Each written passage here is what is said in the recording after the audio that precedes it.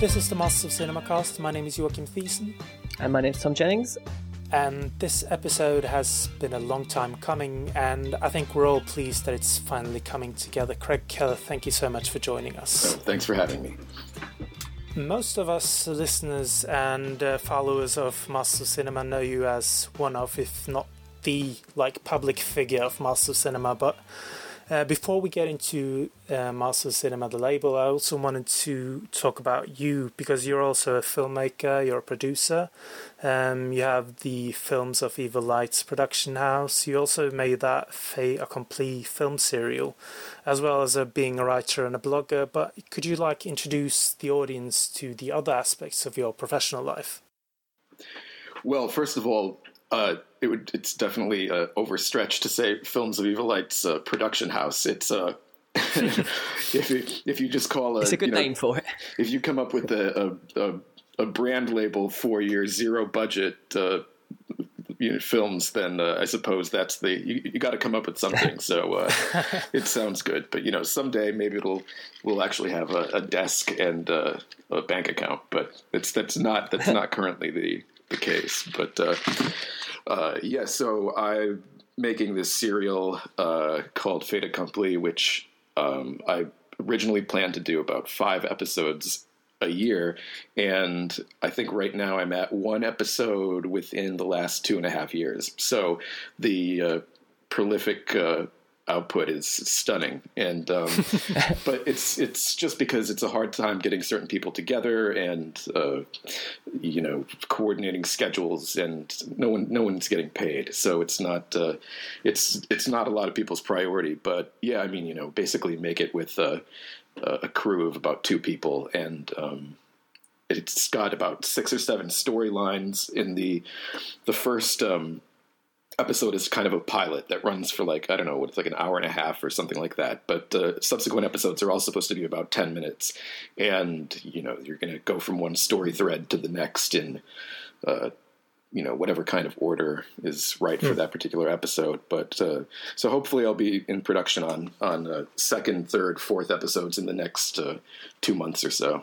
So I'm looking forward to that. But besides that, I also run that blog, Cinespargus, which has kind of been around for 8 years or something like that now, but it's just a means of outputting some writing about film without having to go through any channels. And I think that if I want to go short or I want to go long, you can just kind of do whatever you want, and I don't have to worry about no editor or word count or traditional article structure or anything like that. But what are your what's your origin story? How did you get into film and started writing about film, and just where did your interest come from? Well, it's funny that you ask that, because I think the film that first really turned me into a cinephile, which is true of a lot of people, is 2001: Space Odyssey. And as we're sitting here talking, I have the TV on mute in front of me, and 2001 is playing on Turner Classic Movies right now. So it looks a pretty good master too. But they're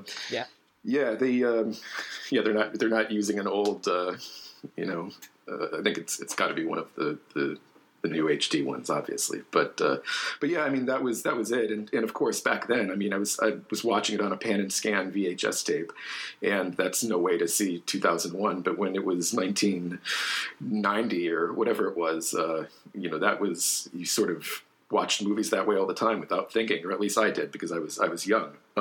If I was older, I probably would refuse to watch VHS and only go see things at the cinema.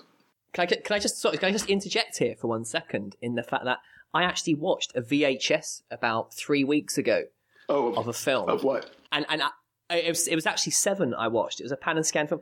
And I was like, how on earth did we ever put up with this? Oh, yeah. I mean, there should have been a revolution, in the 80s. It was just absolutely horrific.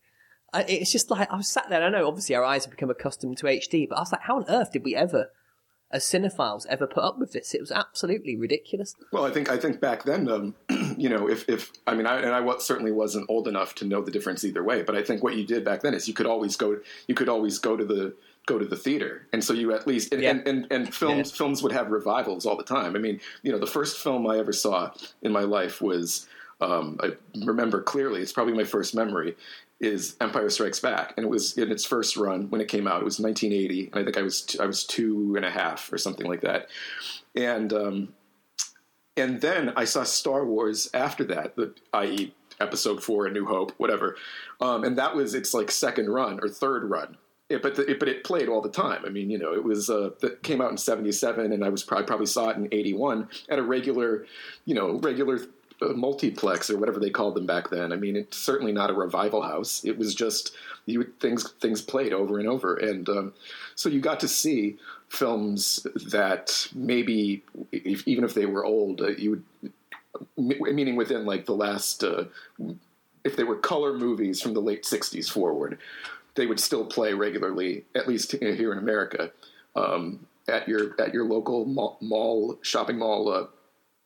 Movie theater. So you always had that alternative, and so maybe that tamped down the revolution that never was but could have happened. And I mean, I remember, I had Star Wars on a recording from it when it played on CBS, and we recorded it on Betamax. We had a Betamax machine.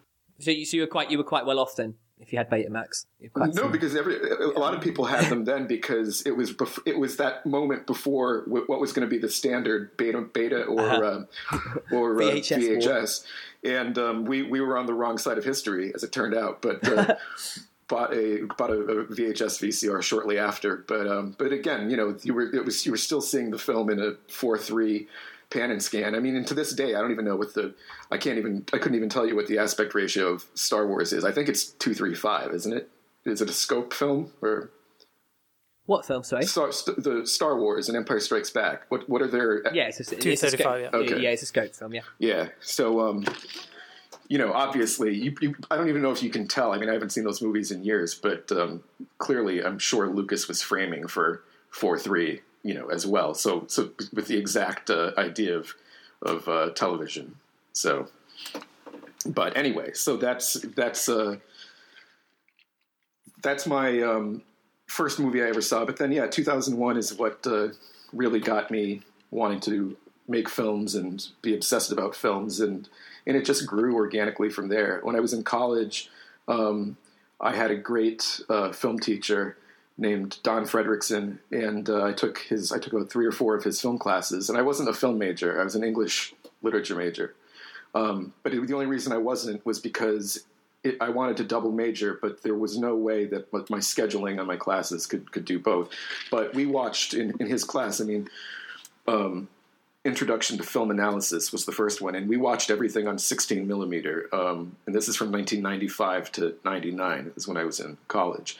And he wouldn't show anything on video, and we had a projector in the it was this beautiful classroom and projection booth in the back, and so we saw many things that way, and so essentially he introduced me to a lot of things and got the ball rolling, and like Godard and so on. And the first Godard film I ever saw was Alphaville, but that's because I rented it on VHS from the local video store. But then he came up in his class later on, and Bergman, and seeing Persona for the first time, and Hour of the Furnaces, Trinh T. Minh-ha movies like Naked Spaces, Living is Round, I think it's called, and Eisenstein. So we saw all of Eisenstein, saw Strike, Battleship Potemkin, October, General Line, or Old and New. Yeah, I mean, those are some of the important early films that got the momentum going for me. What was the kind of experience like for you when you discovered these types of alternative cinema, like it was a well waiting to be discovered, but what was it that made it so much more interesting than following the Hollywood schedule? Well, It's just the fact that it's a more personal kind of cinema. I mean, you can tell that one individual with a crew of individuals supporting him or her, made it as an expression as opposed to making it as a product. Now, that being said, I mean, I don't put a dividing line between, this is mainstream Hollywood cinema and this is art cinema, or art house. That I hate that phrase so much. Yeah, so do I. Yeah, and it's like I can't even understand why that. Like when Criterion put that series out and they put out that book, calling it essential art house seems like such a throwback to the 1960s, like literally when like Janus Films had its inception in like 1950, whatever it was. That was like when you would use the term art house, and it was like art house, or what they call in America sometimes. And I think the phrase is sort of dying out a little bit, but what they call foreign films. It's like a foreign object. I mean, it's like that's such a condescending, like a horrible, xenophobic, typical mainstream American media term or meme or whatever. But I guess people say world cinema now, right? If they want to describe. They don't say foreign films, which is so like... I mean, I struggle. I mean, this is something I often talk about with people when... It's something I've kind of riled against for a long time, actually, is when people have this perception of film as just being North America. Yeah. And it really bothers me sometimes, actually, when I kind of talk to people and they kind of... I mean, there was a debate I was kind of earwigging on a few weeks ago, and it was the fact that kind of a lot of Hollywood films now are clearly being made with foreign audiences in mind. Right. And they're like, yeah, but it's American money that goes into these films. I was like, hang on a minute. Film isn't this kind of, I don't kind of geographically, it's something that kind of transcends borders, as it were, and it just seems people have this very narrow-minded or a kind of narrow appreciation of what cinema actually is. And I mean, in Manchester, we have one cinema which could categorise as being, it shows world cinema, I suppose. And when you kind of say to people, I'm going to the showroom to watch a film or something like that, they kind of look at you and go, the art house place. I'm like, well, just go along. It shows a variety of different films. Sure. It might show a documentary. Yeah, it just shows you kind of a different type of cinema. And it's strange to me. I think people limit themselves incredibly when it comes to cinema and what they kind of will watch and what they won't watch, or kind of, I mean, I get so tired of people saying they won't read subtitles. Oh, I know. People say that. And it's these are the people who, and I've said it so many times and blue in the face, it's like people who say they won't read subtitles and then they declare The Dark Knight the best film ever made. And it's like, for you to make that comment, those two comments means you simply haven't seen enough films, and it sounds snobby on my part, I think. But in a way, I think it's kind of justified, because if you actually genuinely think that, I think you have a very narrow, limited view of what cinema actually entails. Yeah, I mean, I think it's a reverse snobbiness. I mean, it's snobby and stupid on their part for saying that. I mean, you come off. I mean, of course, they're not aware of it. These straw men that we're talking about who say, like, I won't read. I don't want to read a movie. I mean, you know how stupid that sounds. I mean, that's like, you just are putting yourself down in that. Now, there are people who say that, but I mean, honest to God, if you've watched enough films that have subtitles, then after 2 or 3 movies, I mean, if you flick your eyes down and flick them up, it's a subconscious thing. You're not even, and you get, it says, it's like breathing. You don't think of yourself breathing in and exhaling. Yeah. It's, that's why if I'm watching a film, I don't even recognize that I'm reading the subtitles or whatever. But I mean, it's funny to even have to talk about this, but it is a real kind of like fundamental issue that certain people have with, cinema in languages other than their native tongue. But, yeah, I mean, I don't have a good solution for what to tell those people. I remember once I came home and I caught my ex-girlfriend watching Crouching Tiger, Hidden Dragon dubbed, and I was like, "You are watching that? Reverse it. You are watching it in its." And she was like, "I can't be done reading it." And I was like, "No, come on. This is, you have to go back to it." And it's one thing. I mean, I find it really like the fact that you even have dubbed soundtracks on foreign films sometimes. I'm like, God almighty, come on. You know what I mean? This is just pandering to idiots. Yeah, it should be. I mean, it should be illegal in the same way that I mean, in a just world, and I'm totally serious. Like in the same way that an author at least in France, or not in America, but an author has quote unquote moral rights over their work, and movies, you should be able to say that the films has a implicit moral sanctity to it that means it cannot be dubbed or duped. Now, I understand that some people when it's exported to that country, it shouldn't be allowed. But it's a common practice in Europe, even, right? I mean, there's this is the person, this is the voice actor in China who does Bradley Cooper all the time, or whatever, I mean, there's a voice actor for specific actors, and it's just crazy to me. I mean, I can't believe it's still a practice. But again, you're talking about Hollywood product or whatever as a mass market export. It's a product. It's so. But anyway, yeah. How did you get into Masters of Cinema? Where did that come from? Well, to take it back even further, and I was going to say, what my origins were was I used to when I was a teenager, I was really into video games, and especially Japanese games and everything. And I got out of that phase probably in my, I don't know, late teens or 20s, but I had a lot of friends on the internet, or the proto-internet, over Prodigy or CompuServe or whatever you had then. And, we all became friends posting on message boards about Japanese games and everything. So friends that I had through that outlet, I later on ended up writing at a video game magazine called Game Fan, which was kind of this hardcore gamer, super cultist kind of magazine that was out in America. And through them, when I graduated, they had gone on to write, and a few of them had gone on to write and design video game strategy guides. So that was my first post-university occupation. And I was really into design and all of that stuff as well. So I did graphic design and laid out and created all these books for Nintendo games and Capcom and so on and so forth. And so it was through that then I was doing work for Masters of Cinema.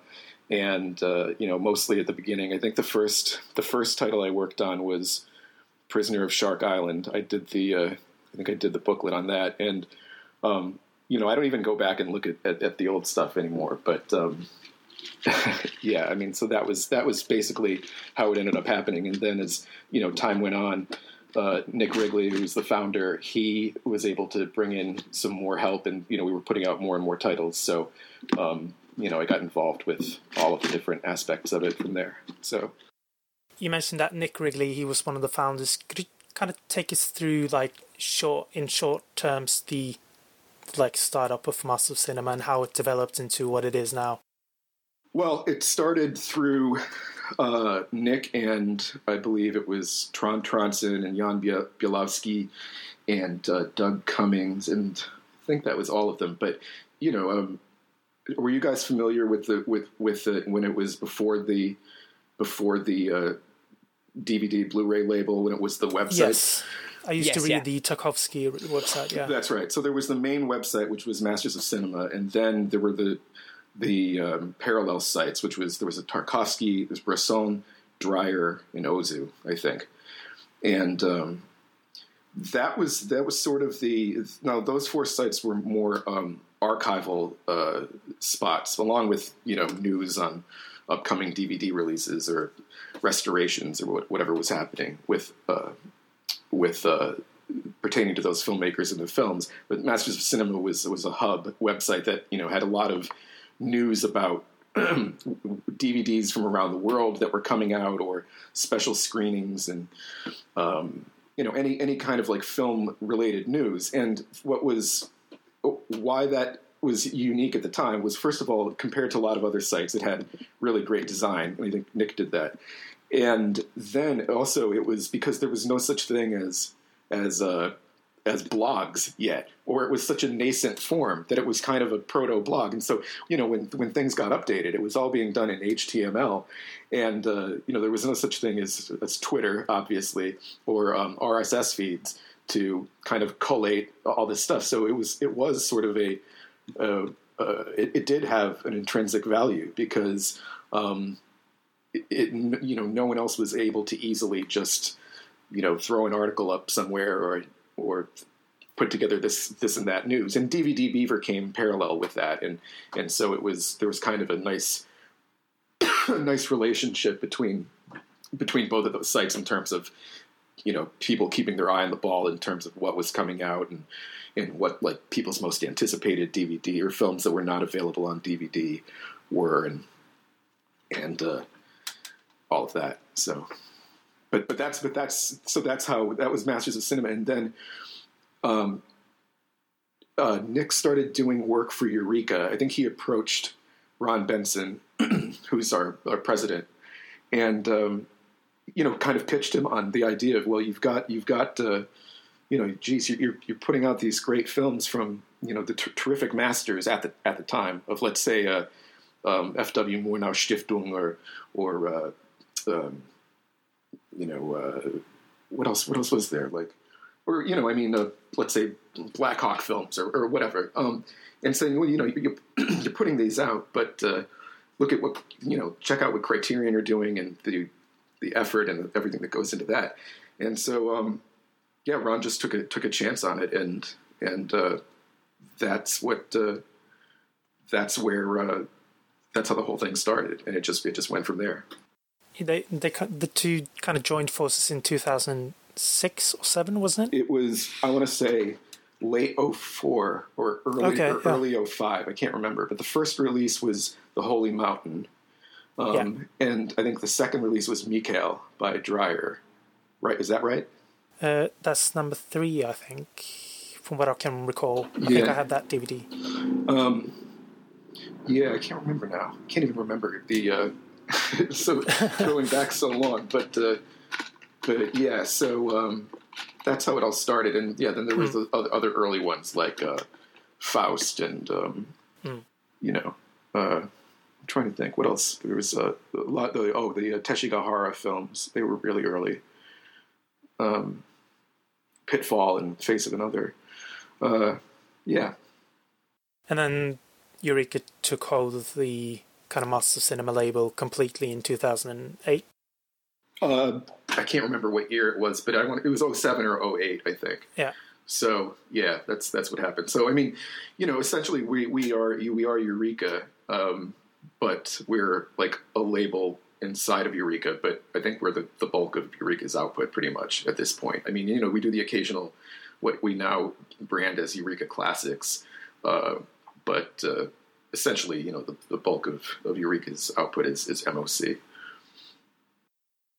You produced the Masters of Cinema alongside John Robertson and Andrew Utterson, is that correct? Yeah, well, Andrew no longer works with us.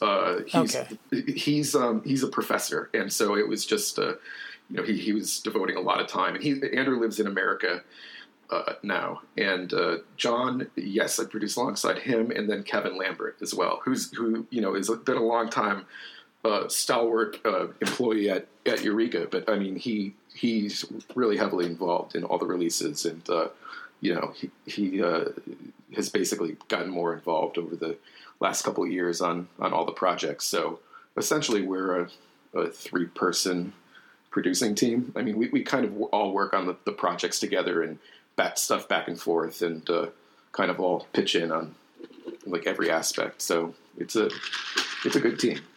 Mm-hmm.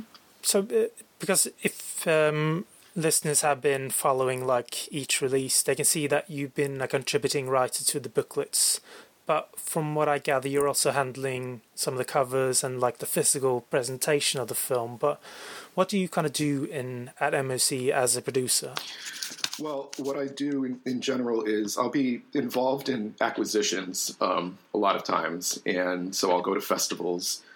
Kevin just recently went to this the Berlin that just ended, and do the cover artwork, do the sleeve layout, design the menus that go on screen for the Blu-rays and the DVDs.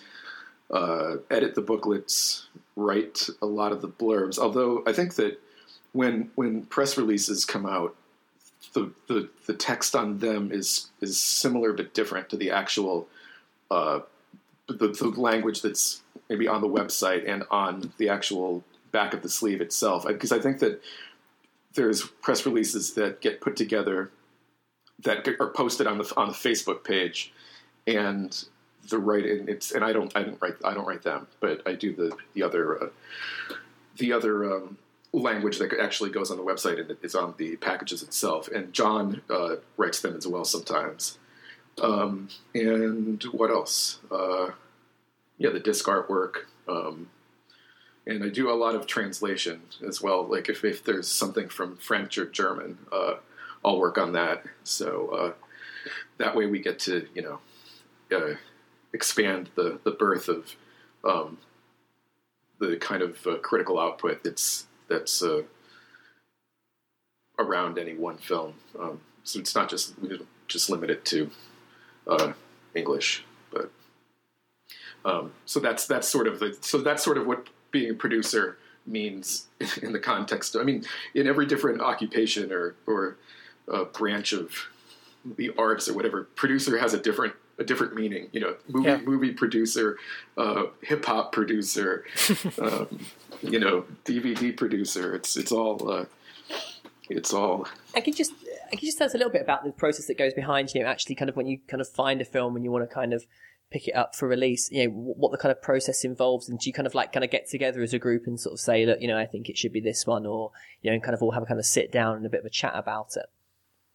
Well, there's a few different ways it comes about. Sometimes, yes, we will actively say, we want to put this film out, and we approach the rights holders and see if we can either have them do it. Ideally, I have them pay for a scan and or restoration, or we put in money for it, or we gather together with a few other licensors from around the globe, and we all chip in if we were interested in putting it out in our respective territories. So that's something that happens sometimes. But what happens as well is you find out that a restoration has just been available, or there's a new a new scan has been made, and there's a new HD master or so on, and then you try and get in and grab that if it's a film that is something that we're interested in, and then there's we've had long time allies who are different production companies or. And they just tell us what they're working on all the time and what's available, and we just always have a relationship with them where we're pretty much going to license everything they do, or a lot of what they make available. So that's sort of the way that it works. Now, this is of course a lot of this is completely contrary to the idea that some people have that the reason why a film isn't out is because it's being suppressed. It's a political move, and there's certain people who write columns about this, and saying well, fuck the DVD companies. They're refusing to put this masterpiece out that's not been available and nothing could be farther from the truth. I mean, I don't know who they think we are sometimes, but we're like these, Dr. Mabuse plotting in the back. But it's really what's happened is that there's the licensors are either demanding, it's some widow has the rights, some filmmaker's widow has the rights to a picture and is demanding, she's not going to give the rights out for anything less than 135,000 euros.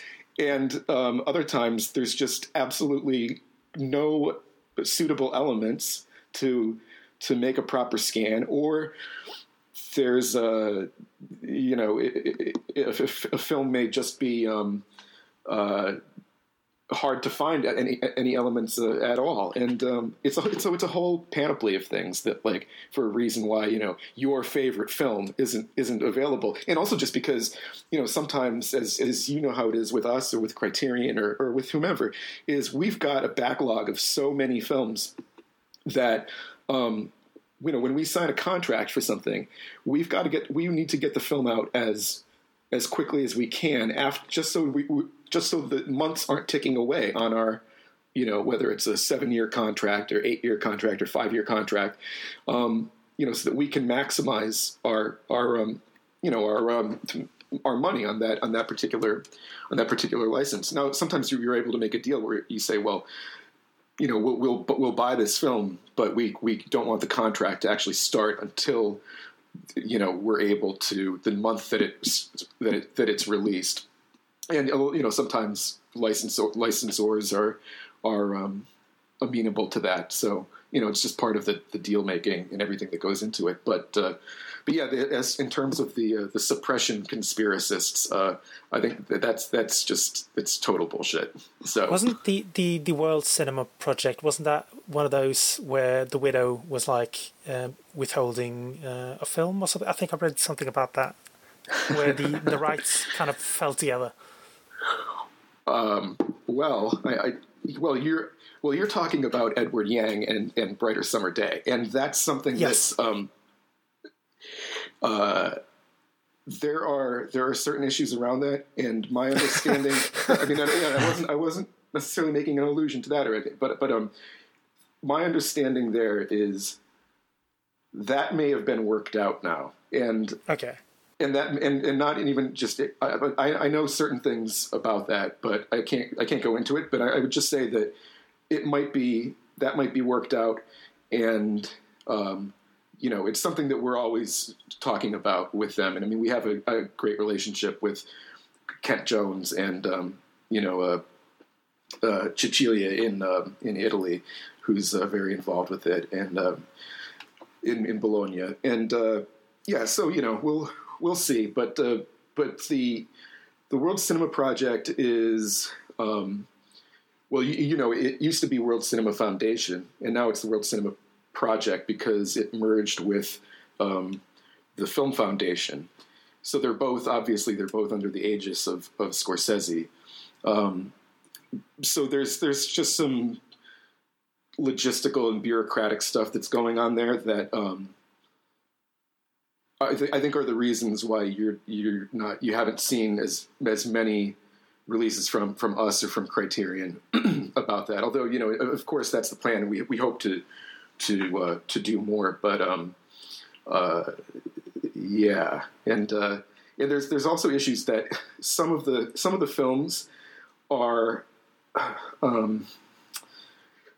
Well, one film in particular, for example, it would be fine for it to come out in America, and even though we're the World Cinema Project, quote unquote, official partner in the UK, that film, its print that it was restored from and everything belongs to the BFI, and so what I'm talking about is Manila in the Claws of Light, which is a supreme masterpiece. And I mean, when I saw it at Cannes 2 years ago, I mean, I was just blown away. I mean, it's like 4 hours, and it's Lino Brocca's film, and it was just one of the greatest films I've ever seen. And that would have been one of the ones that we also planned, and maybe we still would, is do even like standalone releases and still brand it as World Cinema Project. But like, for example, if we end up doing Brighter Summer Day at some point, I think that wouldn't be part of a box set. That would be a standalone release. But there's issues like that come up with every film. And in the case of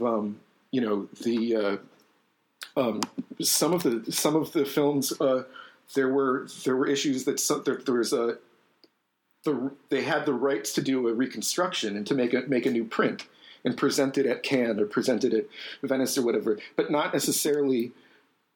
They weren't granted the rights to ever license it as a video release or VOD or whatever. So those were things that were being worked out in the early part of World Cinema Foundation before they were considering that, yes, there would be DVD partners and there would be. So there's a few different legacy things like that. And in the case of two Egyptian films by Shadi Abdel Salam, Night of Counting the Years, and which is also Al Mumia, and then there's a short as well that they that World Cinema Project did, and that's called the it's what's the name of it? It's this was it. Yeah, it's Al Falah El Fashi, but I forget what it's actually. I forget what it actually translates to. But that is these films are masterpieces. The problem is that when the Arab Spring happened, the people who were involved kind of disappeared in that country. Now I think that they've gotten back in touch with them, but everything in Egypt was, needless to say, was chaotic for a long time, and because a lot of these films come from, countries that aren't quote unquote superpowers, that the bureaucratic systems and the archives are either non-existent or extremely poorly funded, or are only like one or two people in an office as their national film overseers. So it can be, there's a lot of things that go into the films that World Cinema Project deals with, and so it makes it especially tricky putting those out. When you do find a film, how much of a democratic process is it? Do you all agree that this film needs to be put out, or do one of you trump your own opinion through and just get your way? No, I think we're pretty much always on the same page, and maybe even if a film isn't a favorite of one of ours, and where one person likes it more than the other, I mean, I think we pretty much recognize that. All right, it's just a matter of personal choice, and there's people who really value this film, and I mean, so you sort of do have to look at it in terms of a programming thing. I mean, I wish we could do 20 films a month. We just don't have the capacity to do that. But that's why I always envy cinematheques and revival houses and festivals, because they get to put together, like Film Forum in New York, for example, would be like, we're going to do all of Orson Welles, and we're going to just have a month where, and no, there's a lot of work and a lot of negotiating that makes those things happen. But, even though you're not getting something that you can own and rewatch a million times, I think it's great that, they're able to do, a complete William Wellman or something like that. And these films, with like 78 films, and just have it all there, even if the stuff is only screening like one time, or like a Ruben Mamoulian retrospective. I mean, where you can just see everything. And, a lot of that stuff will never, I guess never say never. It'll never come on DVD or Blu-ray, but at least now, if people can buy or have access to a whole library or libraries of films, catalogs, they can just throw it up on demand in HD, or not even HD if it's not available. And and as you know, I mean, that's what Criterion have been doing with a lot of directors through their Hulu channel. Like, for example, I mean, I just became aware that there's 3 or 4 Jacques Demy films that they have up on Hulu that I don't know, maybe they'll put them out at some point, but they're not in the essential Demy box set, and like Pied Piper and a few other films, but at least an Eclipse box cassette called the Inessential Jack Demy or something. Right, I know. When you say the essential, when you name the thing the Essential Jacques Demy, are you saying that the other ones are inessential? Or for example, it's like the only reason Model Shop is not on there is because I think there's like rights issues, or it hasn't been, or there's like no restoration for it. But I mean, that's as essential as any of those other films. And that's an incredible box set, by the way. I mean, it's nice when you can do the complete, though, like the complete Jacques Tati. I mean, that's the dream. Or this thing that I have sitting next to me from Potemkin in France, the complete Eric Romer. Well, it's not. I think it's 98.5% complete, but that's fantastic. Or the complete João César Monteiro, which came out in Portugal. Like 8 years ago or something, and cost $250 or euros, and had subtitles in French, in Portuguese, French, English, German, Italian, Spanish on every film and on every supplement on the film. And there's a good 45 minutes to an hour and 20 worth of sit down interviews on every disc of that thing. That boggles the mind. And the only reason that was able to come out, of course, was the government chipping in money to as a cultural initiative. So that's how that happens. But so as much as I'd like to do the complete Roberto Rossellini, that's not it's not looking too promising. You mentioned before that you add your own, or sometimes you add your own subtitles to the film. How much of a finished product do you get when you acquire a film? Do you do your own? You don't do your own restorations, correct?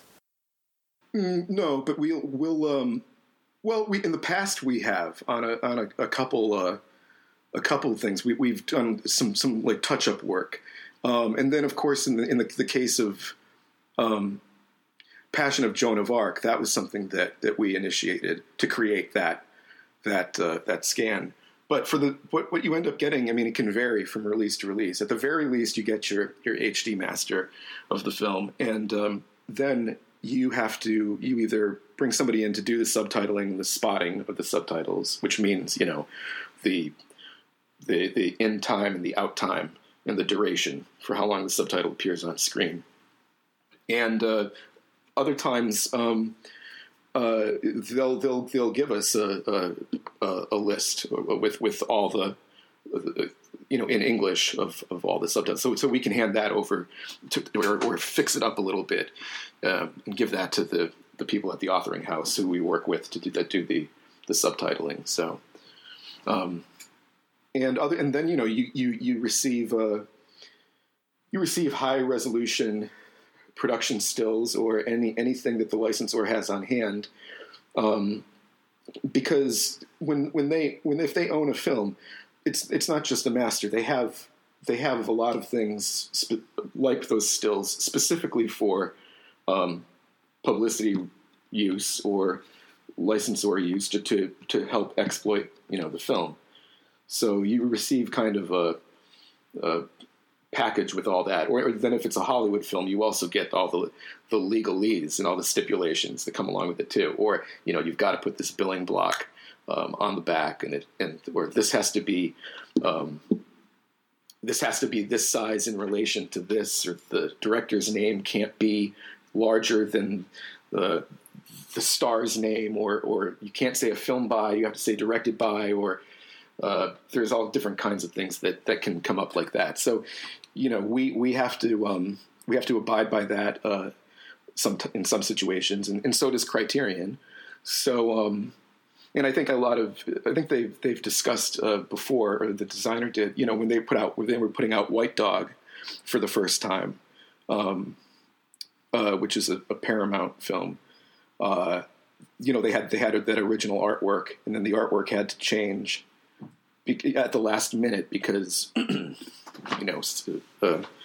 someone stepped in from the legal department and pointed out some stipulation, and So that's what happens sometimes with big studio films. But for the most part, it's reasonable. But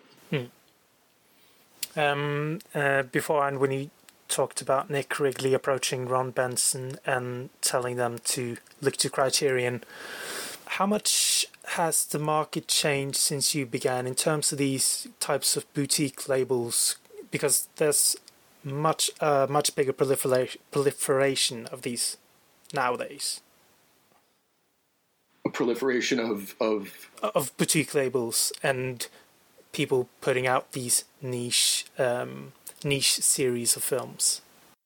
Well, the fact is that there is a market for it, and why I think maybe you see boutique labels rising up a little more now than maybe 10 years ago is just because how can I put this? As you're aware, a lot of the studios, let's say, whether it's Warner's or MGM or Fox, or, they kind of got out of the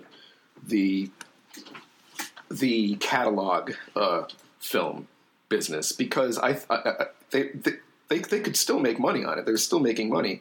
It's just a matter that shelf space tended to go away in mass market and big box outlets, which was as important for them as let's say online shipping. And for boutique labels, the reliance is, well, you're not going to get, in most countries, you're not going to get shelf space in a brick and mortar. You're going to your huge lion's share comes from online ordering. So since that doesn't really jibe with the studio's business plans, and I think also they even if something's profitable, their margins were not large enough that they could keep that their shareholders would find it a worthwhile investment. Whereas for boutique labels, those margins are perfectly acceptable, and our whole business model is based around those films and those margins. And essentially, you can have like a Studio X say, well, geez, we only made $30 million in we made $30 million in revenue, and we made we made $10 million in profit on our DVD division. And they say, well, that percentage is not we need larger margins. It doesn't matter if we made money on it. So let's get out of that business and put the money into some other bullshit. So that's why I think you've seen more of a rise of the boutiques and less so with you're not seeing of course you're seeing the manufactured on demand discs from and. I think the thing about kind of boutique labels as well is that, I noticed last year, in fact, the past couple of years, the amount of films I buy on Blu-ray has decreased quite dramatically. And the ones that I do tend to buy tend to be from boutique labels. And sometimes even when I'm buying these films, I'm kind of buying them as a kind of way of like, especially Criterion and Master Cinema and labels like that, because I kind of see it as well, like if you're buying it and you're supporting them, then you are going to kind of be putting back into the pot, as it were, so you can get more films in the future. And I think chatting to a lot of people who, consume a lot of kind of Blu-rays and stuff like that, it does seem to me, I've noticed kind of a trend recently where a lot of people have that same kind of mentality. I'm sorry, meaning what? That if you... Yeah, it's like, if you do put a buy Criterion label, and Master Cinema, you are basically trying to, in a way, you're kind of supporting kind of more restoration work to be done and more of these kind of obscure films to kind of come to the fore and be available to buy. Yeah, absolutely. I mean, if your budget is X amount for films on Blu-ray or DVD, and you've got a library at home that you contribute to. It's better all around if you use that money to support us or Criterion or Second Run or whomever, because our sales and the amount of quote unquote units that we that we do of any one title. I mean, that's what determines whether we're going to do something by that director again, or whether we're going to do something by, or, you know, that we can go in and make a deal of this amount and with this company and, you know, get that film or put the money into a scan or a restoration of that film if it doesn't exist. So, yeah, I mean, it definitely every bit helps, you know, which is. You mentioned that you like needed smaller margins than the bigger companies, but surely you do have some kind of thinking where you're certain that a certain kind of film that will hit a wide audience, so perhaps that will make it possible to release this more obscure film, for example. Oh, absolutely. You mean that if we do something that's like Metropolis? Well, sure. I mean, Metropolis is a perennial seller for us. I mean, it does fantastic. But you know, I mean, let's say even something that I don't know. What would another example be? Let's say like an American film. You know, something that's well, let's even say. Double Indemnity or something? Sure, exactly. Double Indemnity. I mean, you know, every film we put out because, you know, we love it. But there are certain films that you know are going to be bigger sellers. And yeah, that allows us to every once in a while say, all right, well, we can do this smaller film, or we can, you know, put out something like Bakumatsu Taioden, for example. I mean, you know, which nobody knew. I mean, cinephiles knew about it because we'd always be, you know, we've been reading about that film for years, just as like, oh, there's this film and it's always on the top of Kinema Junpo's best ever or whatever. And then, you know, I can't even remember now what happened there. If we had them make the HD master, I don't remember. Everything blurs together. It's we've put out so much stuff now, but that was something that, you know, by putting even a film out within our series, or if Criterion do it, whether it's through their main label or through Eclipse, it's kind of telling people like, hey, this is something, even if you haven't heard of it, you know, that you should see. I mean, there is an implicit recommendation that comes with everything we put out. So, yeah. I wanted to touch on the format. The format changes that have been throughout Masters of Cinema's history, especially because of the fire that happened a couple of years ago. It seems that changed your way into like putting a divide between Blu-rays and DVDs. Before that, you were doing dual format releases, and after that, I seem to remember that coinciding with that fire, you decided to split up Blu-rays and DVDs and not do dual format. Will you return to that later on? Will we return to dual format releases? Ooh. Oh yeah, probably. But what I'm asking is, what were the kind of thoughts behind splitting up DVDs and Blu-rays? Did the fire contribute to that decision, or was that something you were planning? Or no, I think it's always we're always trying out different things to see what works best, and so, you know, it's kind of like waving in the wind. Sometimes it may appear, but we're just really, you know, we get certain market feedback and you know, try to adjust and do what makes sense. I mean, you saw it happen even when Criterion, like, they finally went dual format and now they're not, which the issue with the problem with that, and you know, I don't know what the exact thinking was in terms of why they stopped doing it, but one issue that happens in America is the few places that are still brick and mortar and exist and put, you know, have, like, for example, Barnes and Noble, and they've got a whole, you know, you go into any Barnes and Noble and there's like action, sci-fi, comedy, and then it's like then they've got the Criterion Collection, like that's its own section. But what happens is now, if there's a separate DVD edition and then there's a Blu-ray edition, or even on older titles where before they even went dual format at one point, Barnes and Noble will just order the DVD thing. So they're like, oh, here's the new releases. Here's here's the Tati box set in DVD. And because that's I'm right in saying that was never a dual, like the Demi thing is dual format, but the Tati one is either or, correct? Like with Criterion. I seem to remember, yeah. Yeah, so they get one copy of it, and it's the DVD edition, and you're like, ugh, come on. So that's one issue. I mean, when it's online, it doesn't matter because you say, oh, I get the Blu-ray or get the DVD, but older, like, we're not so savvy or so discerning customers may just go on Amazon, type in the title, hit enter, and the DVD comes up first. They just click it, and if that's the case, they probably can't even tell the difference between a DVD and a Blu-ray when they're watching it. So, or if they were seeing it side by side. But those are some of the issues that like come up with all of that.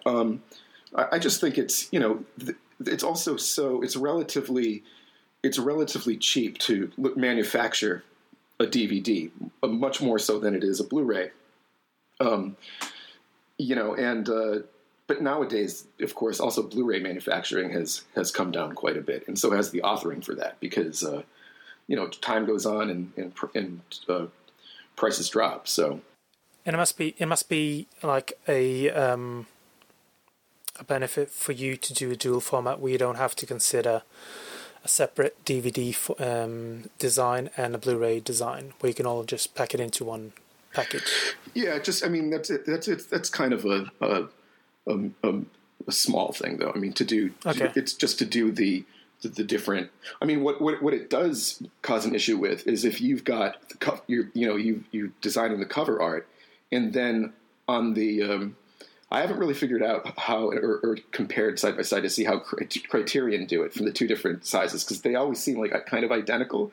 But like in our case, you're dealing with another inch or so on the bottom of a or not an inch, but like half an inch or whatever it is at the bottom or at the top of a DVD cover that's not there on the Blu-ray. So it's either going to be dead space or you're going to chop off an element of the artwork on the Blu-ray cover because it's shorter. So that's definitely why it's best just to have one format. So you go into the the ratio of the cover without having to compromise on another format. In the past, you've been pretty regular with the announcements coming every quarter, but in the last year or so, we've been seeing a change where announcements have been kind of made on the fly, or at least whenever you feel like the time is right to announce it. Well, that really comes to. I mean, I have a little bit of say in it, but Steve Hills, who's our main publicity man, he sometimes he gets different feedback from different people, and sometimes it's good to do a whole a chunk for every quarter, and then said, well, maybe it'll be more effective, or if we do it more frequently, maybe for every month. And I think that right now we're not on a completely regular schedule, but in terms of like how we're doing the announcements, but yeah. So I mean, I'm fine with it, kind of like either way. Either you get a lot of titles all at once, or you get to sneak them out one by one and keep it more regular and keep people, kind of having something to look forward to.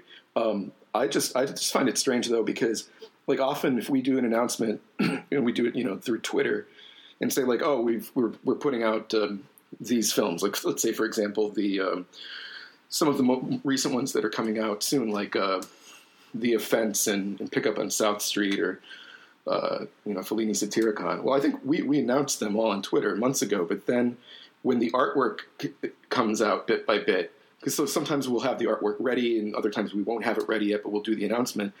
Then when the press releases come out one by one, but it's for stuff we've already announced. But I guess a lot of people just, there's still a good bunch who either don't follow the Twitter or don't check out online, because they'll be like, holy shit, Pickup on South Street's coming out. What? And they're like, I have every MOC. But it's like, yeah, but just don't you follow us on Twitter or whatever. I mean, we announced it like 2 months ago, but which is cool, either way. It's like, hey,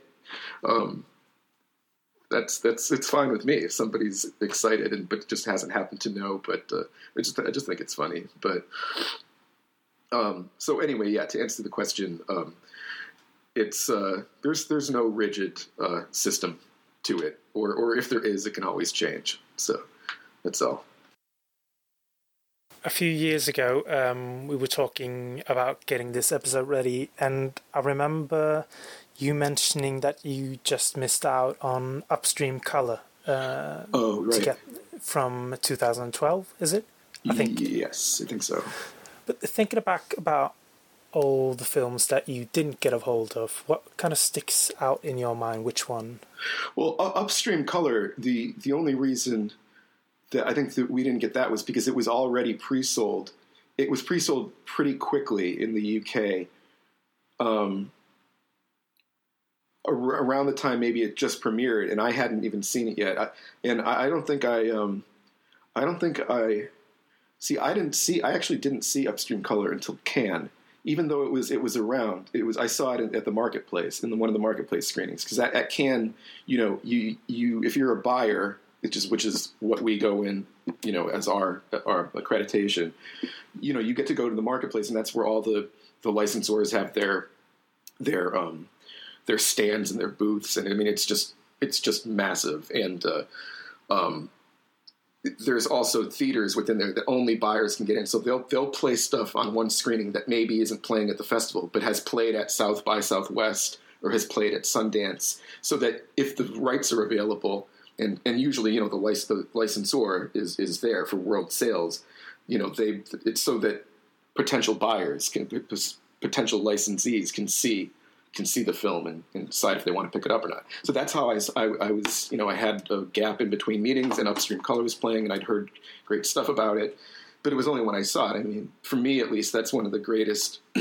And, people can disagree, of course. It's just my opinion, but I think it's one of the greatest American films, and especially of the last 10 years or so. And then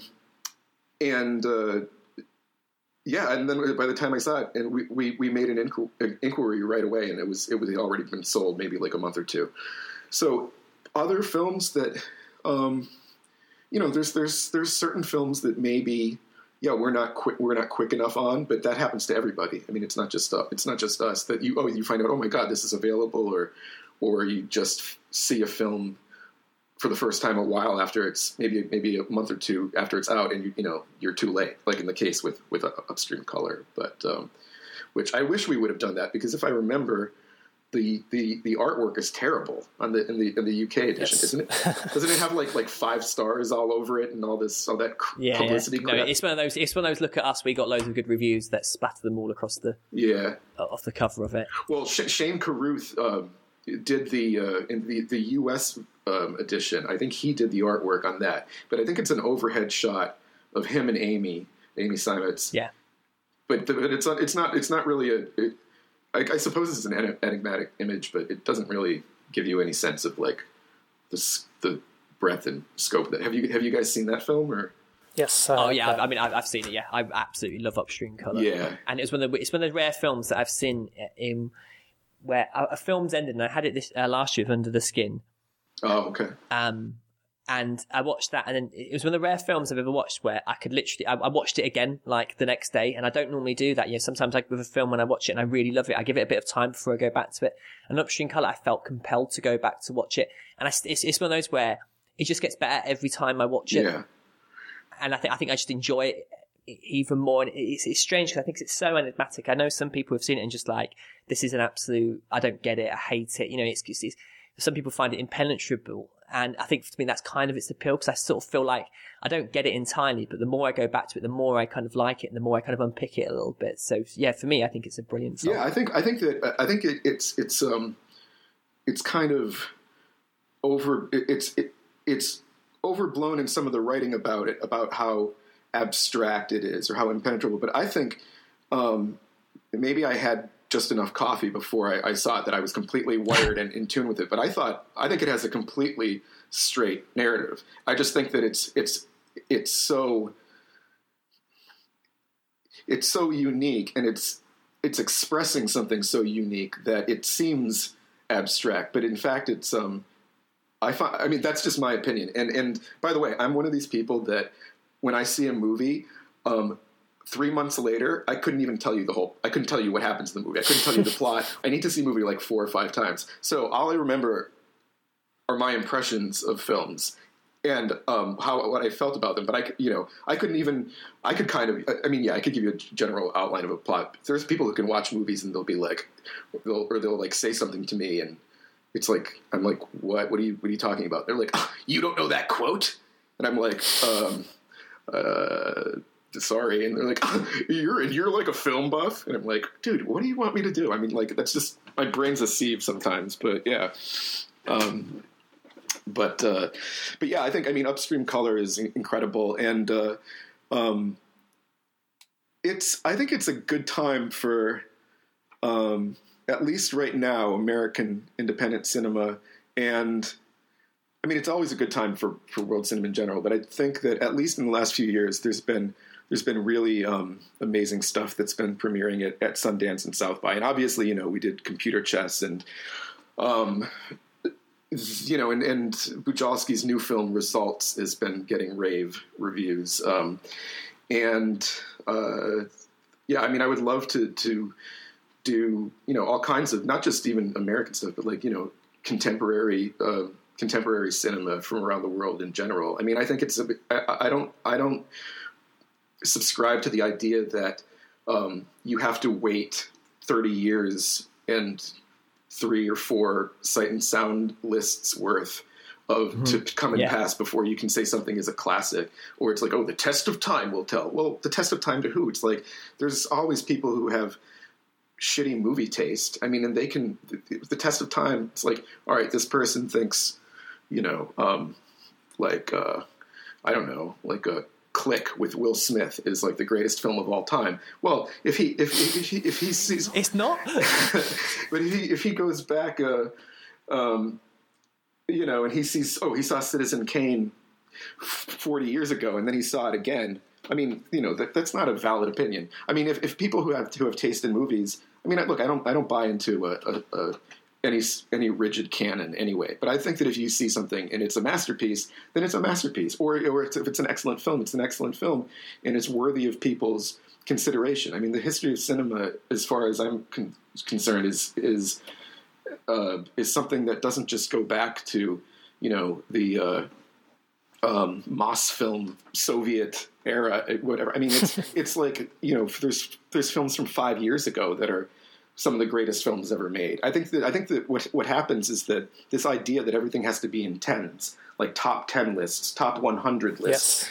is a huge issue. Like, why don't we say, like, there should be a top 511 list? Because as time goes on, it's not that you're just chopping films out because of this arbitrary thing, when in fact maybe the list should just get longer. You should add 2 onto the list every year and just keep growing till it's a 1076 top 10 or top 10. What top 1076 is what I'm trying to say, or just not even have the list to begin with. It's I could probably do a top 10 films of all time from the years 2008 to 2015. If I was pushed. There's films that are as great as anything. I understand the impulse to kind of lionize the past, or say, oh, this is a classic era, or this was the. But cinema is always going to be different. It's not always going to look or operate like, say, Naruse or Howard Hawks or anything. It's going to operate in a different way, like David Lynch or Apichatpong Veerasethaku or whatever. It's that's the great thing about movies. They're just everything's different, but everything's also valid. And so that's why I would love to be able to keep doing contemporary films when we're able, and if we think that we have a chance to get them out there and do well in the market with them. So I guess when you talked about name or labeling something a masterpiece or a timeless classic or something, the biggest issue for me with that is that so many people nowadays seem to have like this notion that either it has to be a masterpiece or it's a complete failure. There's no like nuancing of the films that come around these days. Either it's like you have to give 5 stars or it's a failure. Yeah, I mean, it's that like impulse to always want to rank things too. Like that's why I find, I read, and maybe you guys do too, but I read I guess I hate read Pitchfork every day. And I can't, first of all, I think their reviews are in the writers, or at least the editorial line on how the writers are supposed to be writing is so stupid. I think it's just, it's comical and it's like self-parodic and everything. But that all aside, the fact that like, they can't give something like a 9.2 or they can't give something like an 8.6. It's like, no, 6.9. And then you read the review and then it's like, this sounds like a great album. And it's like, 6.9. And I always think to myself, in at least in American schools, American high schools, if you got a 69 or 68 or 73 on a test out of 100, that means you did terribly on it. That means you got a C or a C minus or a D plus. You want to get an A. You want to get like 90 and above or a B. 87. So I mean, it's not like God granted Pitchfork when he created it on the 19th day that you will only have so many points you can give out per week, and you must use them wisely, my sons. I mean, it's and like, is that why they can't? It's so ludicrous. Like, and so I feel that way too. Like you were saying, when people are like, "Oh, it's 5 stars" or "It's 3 stars," it's like, just get rid of the stars altogether. And I don't know. Like my friend Emmanuel Bordeaux, who used to be the head of the Cahiers du Cinema, like in the early 2000s to the early 2010s, or whenever the editorial board shifted and Cahiers was sold, he said to me that one of the best pieces of advice he ever got when he was about writing film criticism or writing about films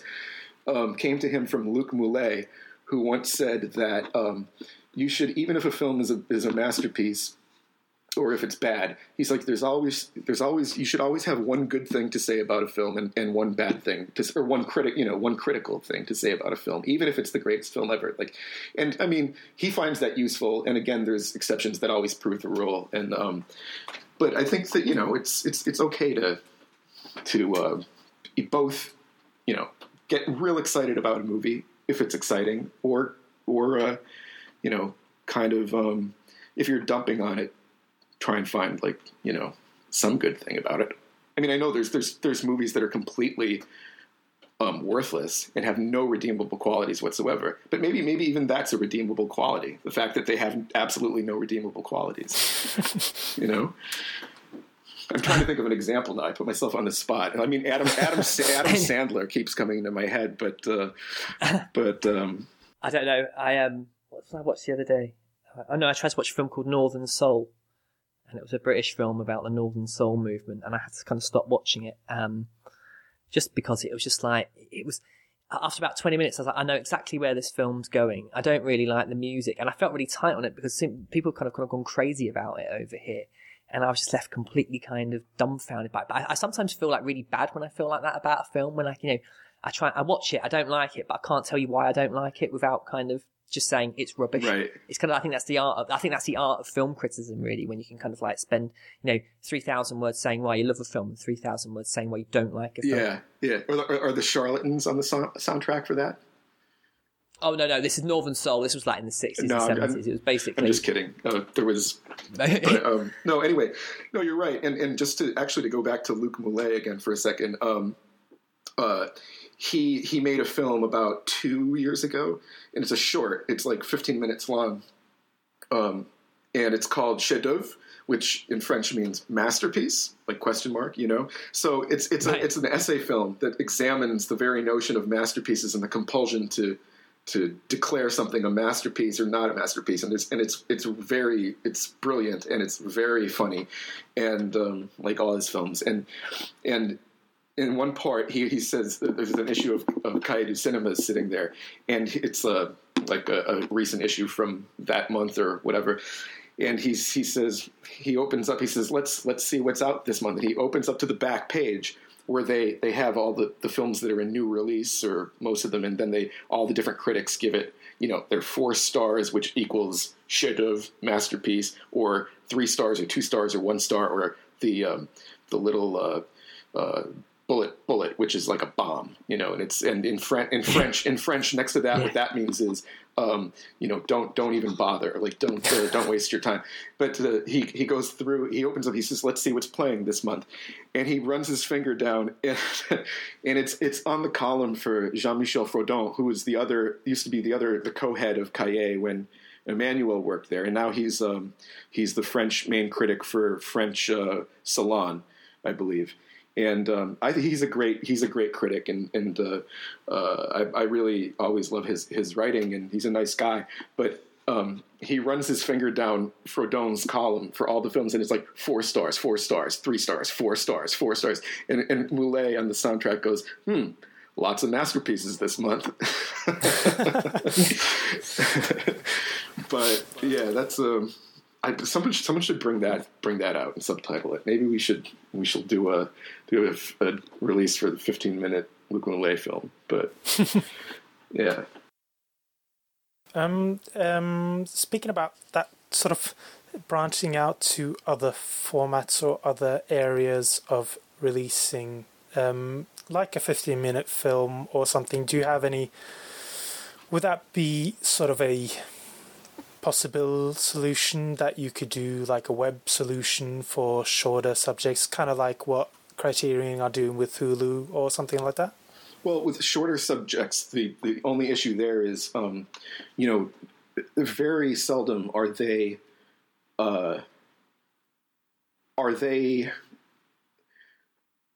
negotiable on an MG, a minimum guarantee, that would make sense for them to be a standalone release that you would then be charging. You'd have to still be charging a certain amount for. You couldn't just sell it for like £1. I mean, you know.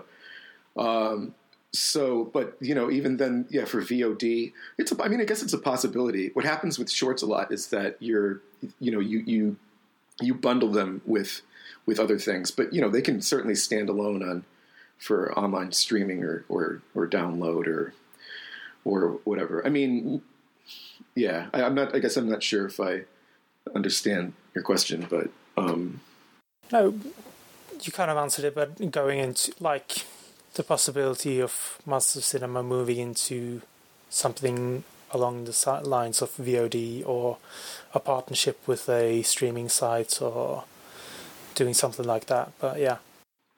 Yeah, I mean, we do VOD, and I think we're going to be doing more in the as time goes on. And you know, I'm not going to go into it now, but yeah, I mean, that is the great thing. I mean, even if like for example, what Criterion are doing with the Keisuke Kinoshita films. I mean, we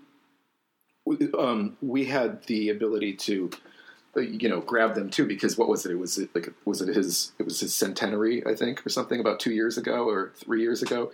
And so all of these, I think it was Shochiku who has them. They're all. I could be totally wrong there.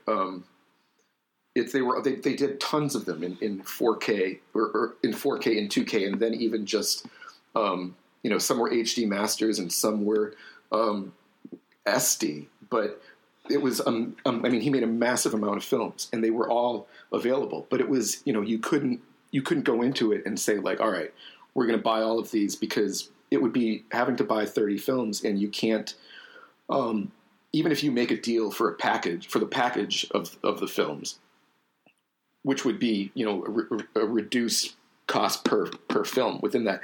If you broke it down that way, you'd still have to be like, well, does it make sense to like manufacture discs to sell this extremely obscure Kinoshita film, which is, maybe only from an SD source and is probably a little banged up or washed out? But once you put VOD into the equation, that becomes a way to get revenue from that deal on those lesser films without having to pay manufacturing or authoring, costs for a disc. And so that's what you're seeing Criterion do with the Kinoshita, which is a smart thing, I think. And also, if I'm not mistaken, they're doing it with a lot of Naruse also, aren't they? Like, isn't like Wife Be Like a Rose or something is on their Hulu site? But and the stuff that we did in that Naruse box set years ago, like Repast and Sound of the Mountain, that's all up on Hulu from Criterion. Because there's probably not I know there's not HD masters of them. I mean, unless they were going to pay to have those films scanned in 2K or 4K.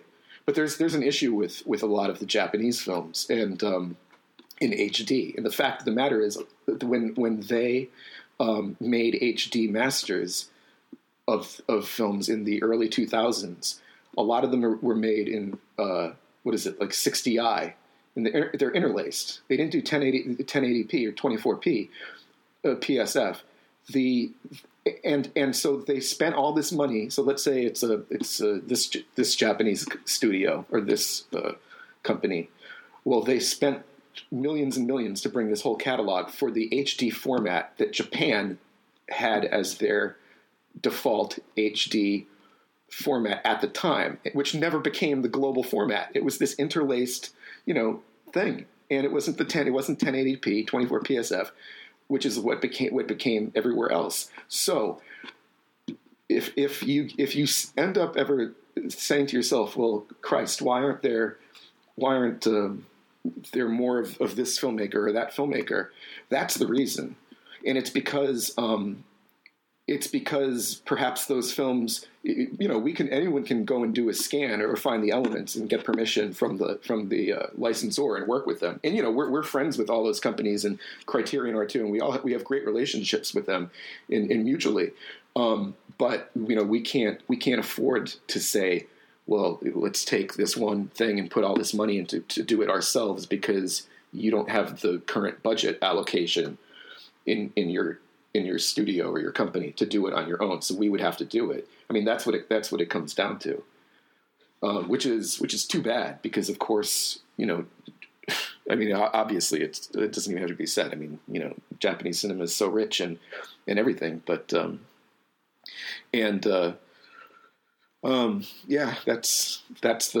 that's part of the reason behind that. Maybe, did you guys already know that? Maybe I'm just saying. Oh, no. What's that? I didn't know anything. No. Yeah, that is part of the reason, unfortunately. But then when there's big filmmakers, like if it's Akira Kurosawa or certain Ozus, they're always they have that's a bigger market, so sure, yeah. But with every year they do make more HD masters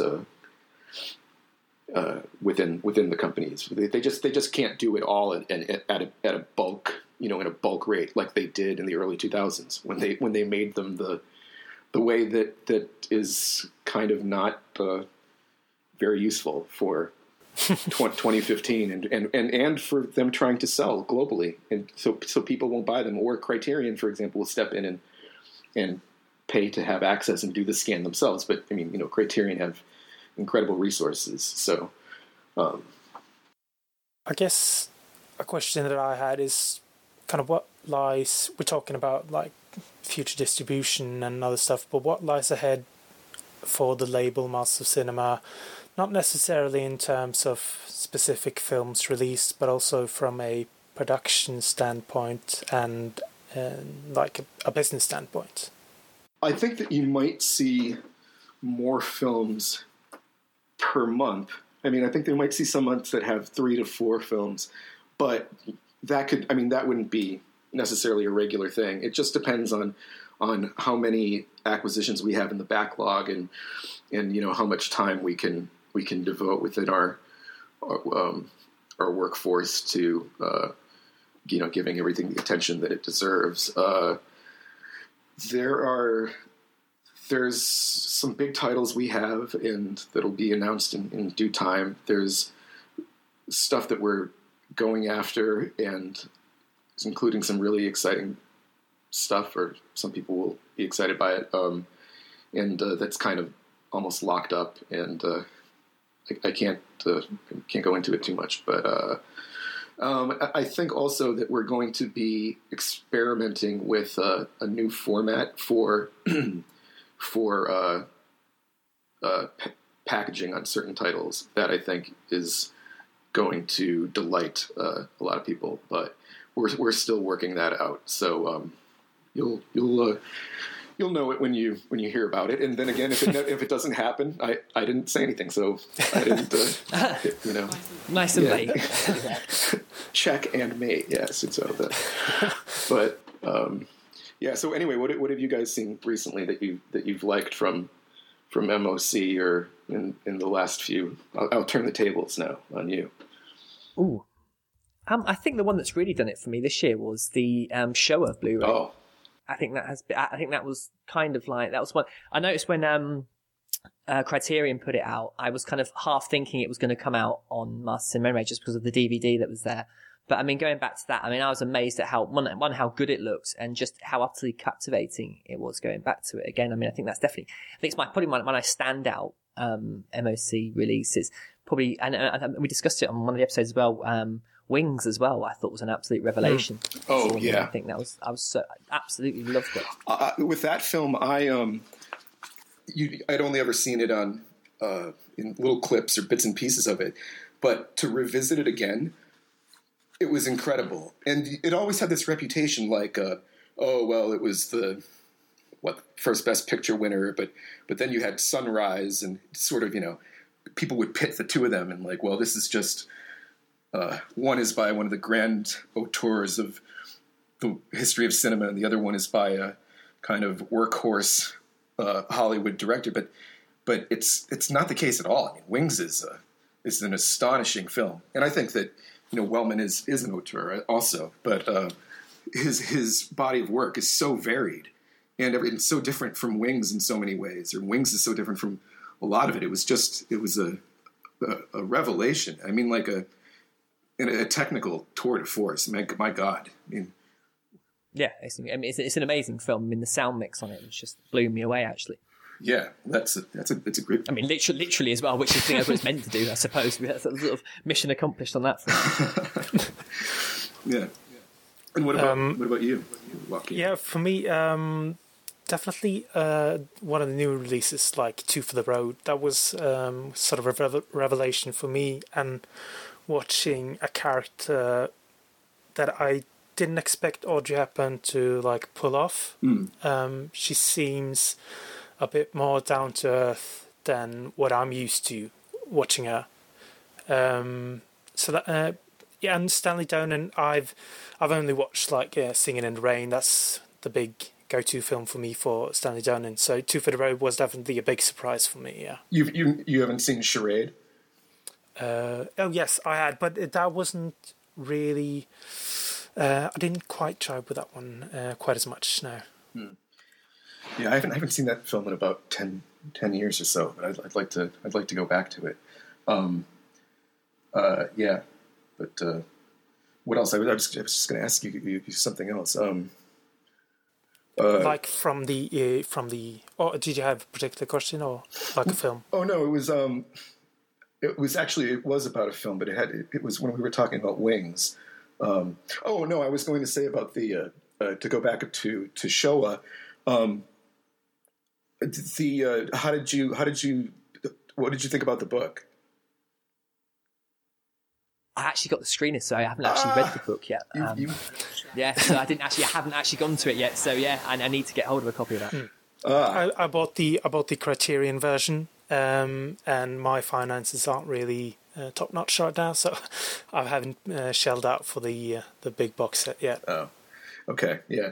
Well, I mean, the good thing too is that it's got Last of the Unjust on it, which would have warranted a standalone release by itself. But we figured we had all of the Landsman Showa films, so let's go all out on that. And you know, I hope we probably will do some box sets with huge books going forward. I mean, obviously the Mizoguchi one had it, but that was really a compilation of all of the booklets from the DVD version. I think it's the complete contents of all of that. So, but Showa was the contents from the original DVD release book, and then, you know, new stuff for the other films, which obviously we had to do. And we probably could have gone, I mean, 450, 500 pages, but I mean, at some point you have to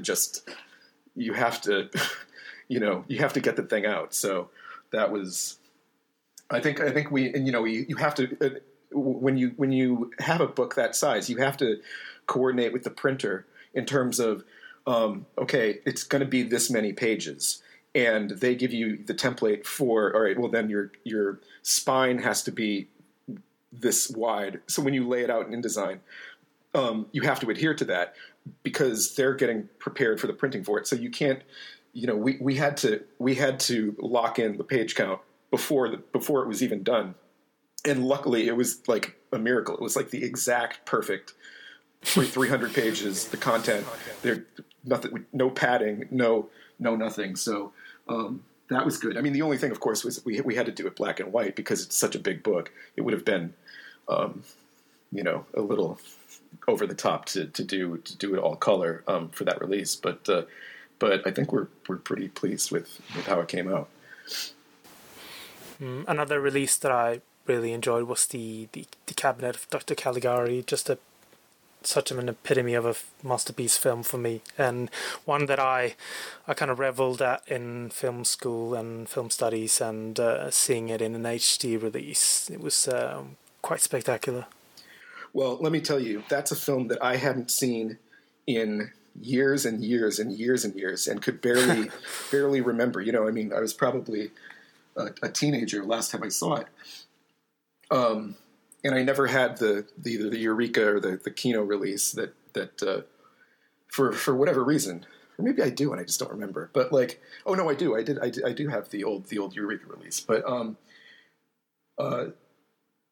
to see it again, I mean, it was such an explosive experience. I mean, that I agree with you 100%. I mean, it's just it's a revelation, and it's all it's cracked up to be, not just as some old chestnut of film history classes or some omnibus about silent movies. I mean, it's a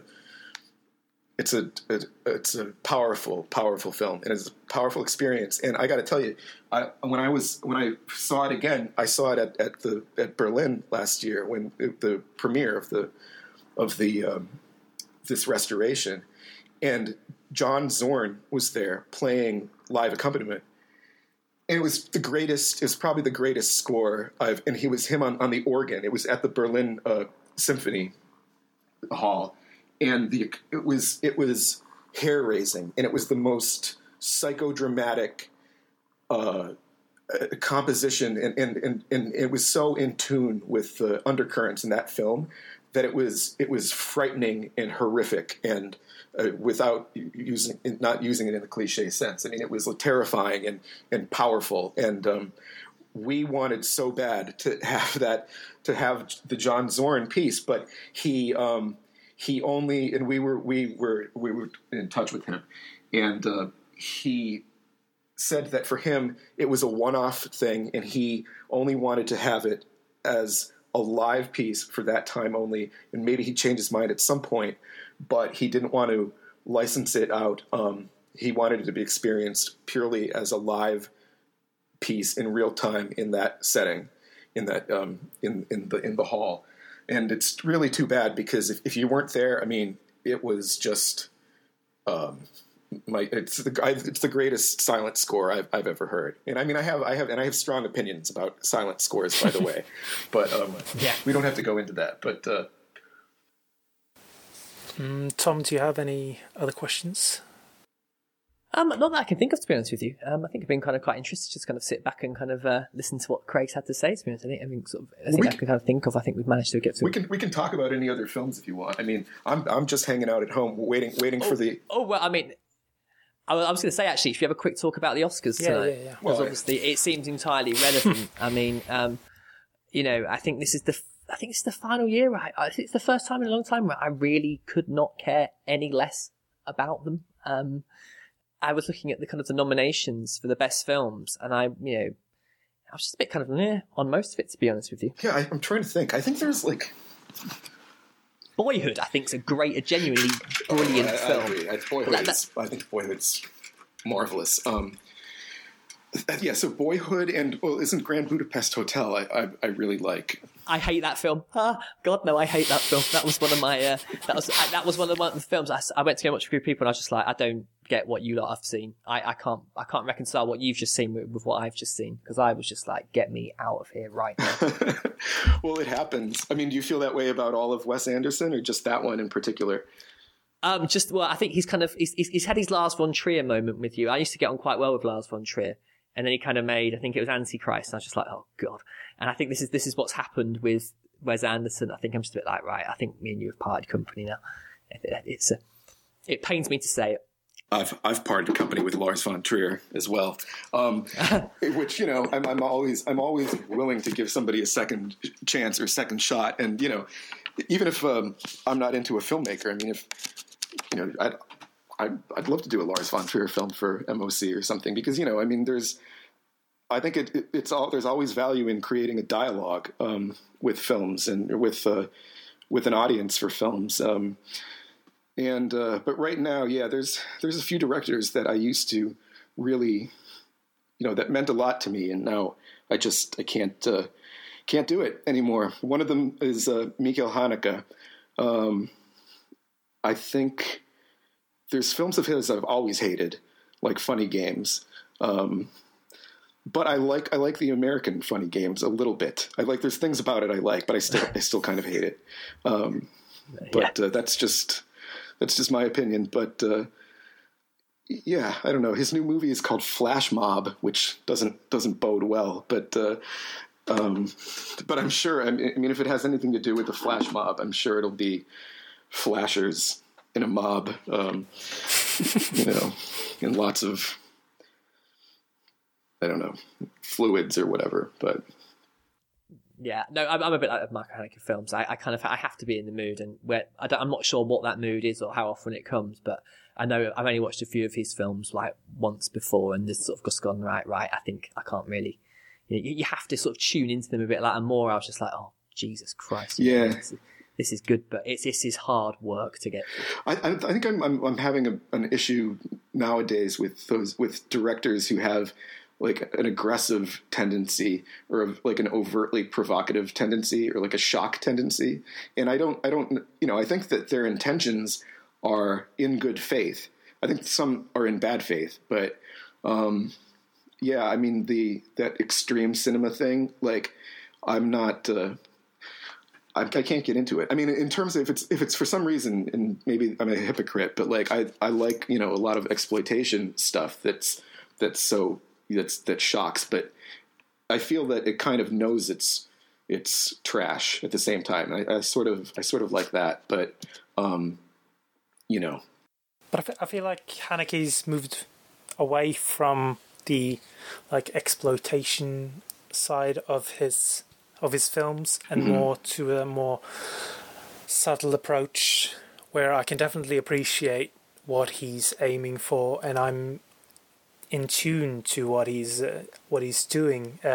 Something like Funny Games, I completely hate it. I feel like it is too blunt for his own good. But when it comes to something like Cachet or L'Amour, I'm so on board. Well, I love actually Cachet.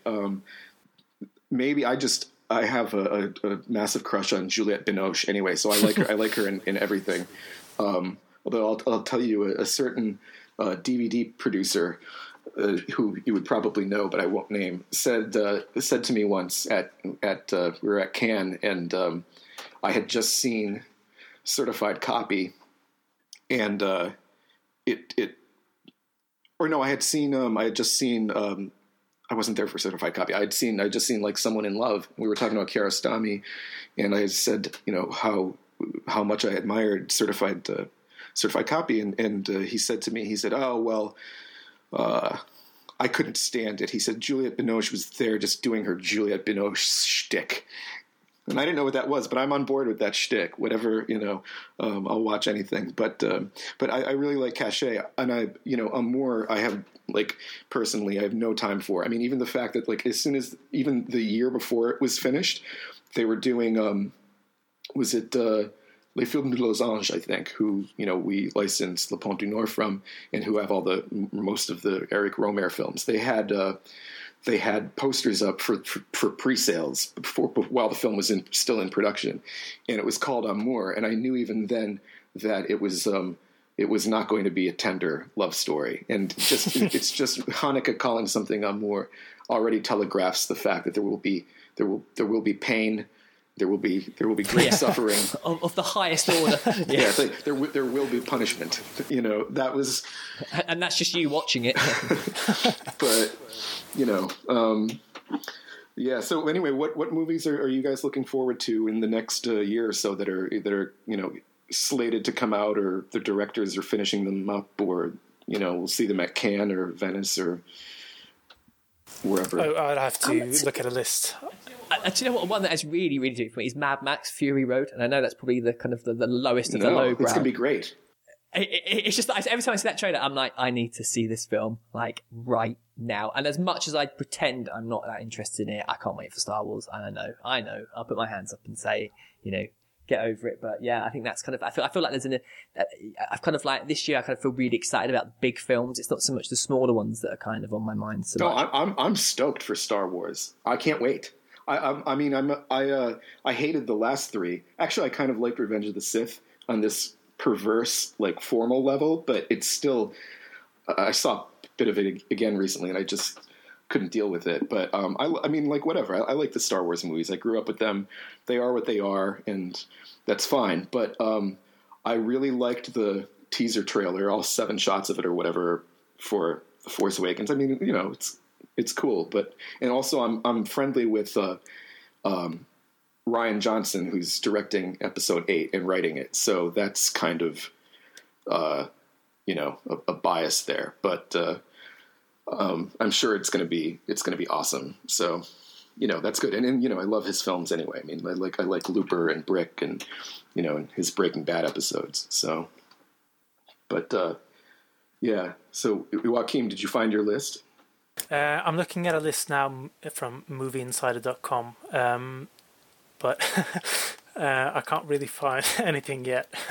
Well, I'll tell you one that I'm looking forward to. That's maybe just off the top of my head, maybe my most anticipated film for this year, and that would probably be Hou Hsiao-hsien's The Assassin that he's been making forever, and that's probably going to definitely premiere at Cannes. So I hope I'm able to go this year and see it. But I think that's going to be a great one. And speaking of which, I mean, Hou Hsiao-hsien is somebody that we've been looking to get into the collection for a long time, and there's just issues with masters existing and so on and so forth. And it's a shame that there's certain directors that are contemporary masters, and a lot of their films that are these kind of touchstones for so many cinephiles for the last 20 years they've been absent on Blu-ray or even DVD for so long, or they've been in terrible editions, all of the Hou Hsiao-hsien films.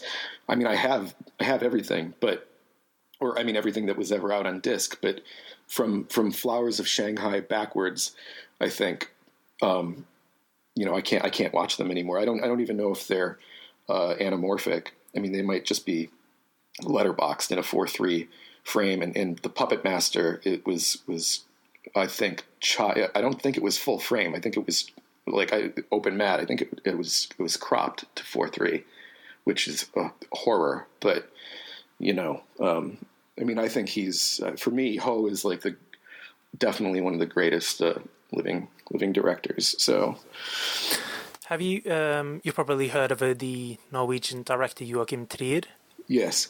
Yes, he's got a new film coming out now, Louder Than Bombs, his first English language film, and he's probably one of my favorite directors actually, and that's not from a national standpoint. I usually hate Norwegian films, but he manages to capture certain authenticity that I feel is sorely lacking in Norwegian films, and I'm really looking forward to what he's going to do with a foreign language. Oh, so is it funded through the UK or through the US or the Memento Films production, as well as two Norwegian companies, and it casts Isabelle Huppert, Gabriel Byrne, and Jesse Eisenberg. Oh, okay, sounds good. I heard that movie that Gabriel Byrne was just in with. I think that was the one with. Binoche. I heard it was awful. What was it? It's the one that just played at Berlin. It's Cloud Sils Maria. Was it that? No. I still haven't seen that, but I'm a huge Assayas fan, and of course Binoche is in it, and I love Kristen Stewart too. But what is it? It's the I'm gonna Google it real quick. Wait, Gabriel Byrne, Juliette Binoche. It was just at the Berlinale, and it is the Isabelle Coixet film Nobody Wants the Night. I've heard it's terrible, and I think she's a terrible filmmaker anyway. But I mean, she made that adaptation of Philip Roth's The Dying Animal called Elegy for whatever fucking reason. It was called Elegy, but that's and Penelope Cruz and Ben Kingsley, and it's just a real bad movie, and I think people should just stop adapting Philip Roth, who's like my favorite living writer, but every movie that's been made about his books is just total crap, and I don't know why I guess he options the rights out, and then it's not up to him and to see who gets to direct it, of course, and I don't think he cares either way, but it's just too bad that I heard American Pastoral is in production now, and Ewan McGregor is directing it. What? And they're like, oh no, before it was going to be Philip Noyce, and it's like, well, that's Christ, It's never like, it's going to be Paul Thomas Anderson tackling all the giants of American literature now. Instead it's like Philip Noyce, Ewan McGregor, the auteur. So. I see that Assayas, he has a new film, Hubris, coming out. Hubris, about the Chicago underbelly, kind of a small-town thieves. Well, it wasn't. That wasn't the one that Robert De Niro was going to be involved in, and then the funding got pulled from it. It was in pre-production and it was ready to start shooting. It was what was it called? I forget, but so what's I don't even see it on IMDb. So it's called Hubris. I found it on Ion Cinema. Oh, okay, here wait a minute. This is the film. This is a 2013 Variety article. This was. I think that like as of 2 or 3 weeks ago, that the film is now not happening anymore. Okay. But. Yeah, so. I also see that Nicholas Winding Refn, he has a new film coming out, and I know that, Tom, you hated Only God Forgives, and I forgive you for that. Oh. But, he has a new film coming out, I Walk with the Dead, and I don't know, I do find him really interesting. I'm usually, or I don't actually like his films from Valhalla Rising and previous. Mm-hmm. But there's something about Drive and Only God Forgives, and what was the other one? There's another one that he made that I really got along with. So is he your fellow countryman too, or no? Or sort of. He's Danish, and my father's Danish. So okay. In both of your countries, do you get something that's equivalent to TCM, to Turner Classic Movies, or do you have any? Well, I've actually got TCM, but yeah, I've got Sky. I've got Sky, and there's loads of film So channels. do they show on Sky in the UK? Do they show the American TCM, or is there a TCM UK? Because there's a TCM France. I know that's specific. Oh no, I don't know, to be honest with you. I know there's just a TCM HD. That's the only one I see. Okay, but I mean, it's not. Is it the American one where the host is Robert Osborne and Ben? Oh, I'm not sure, to be honest with you. I have to Ben double check. Mankiewicz. Yeah, I mean, it's like that's what I have on in front of me now. But I basically, if I don't have a movie in, or I'm not watching like a talk show, I have TCM as like the background of my life.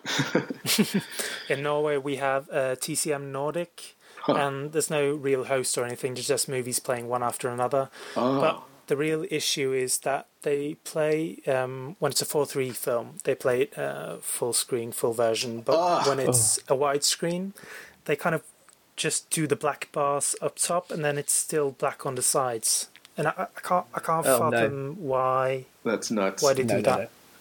Oh, It's not really HD. There's like SD transfer, so TCM is not in rotation. It's a cascade of lies. TCM Nordic. Yeah. No, the American TCM is extremely vigilant about protecting the aspect ratios. They're always in the original one. I think there's only been one or two times where they've shown something that is just clearly cropped because it's either so rare and so obscure, and a movie generally like mostly nobody has ever heard of, or I mean even among like cinephiles, and it's like usually totally inconsequential film anyway, and then they'll have it in some perverted format, but that's like a 0.001% occurrence. Thank you for an excellent conversation, both of you. Oh, thank you guys. Yeah, it's absolutely fantastic. Thank you very much. So why don't we just say that we'll do this one more time again in the future, and we're going to discuss Rivette's Le Pont du Nord.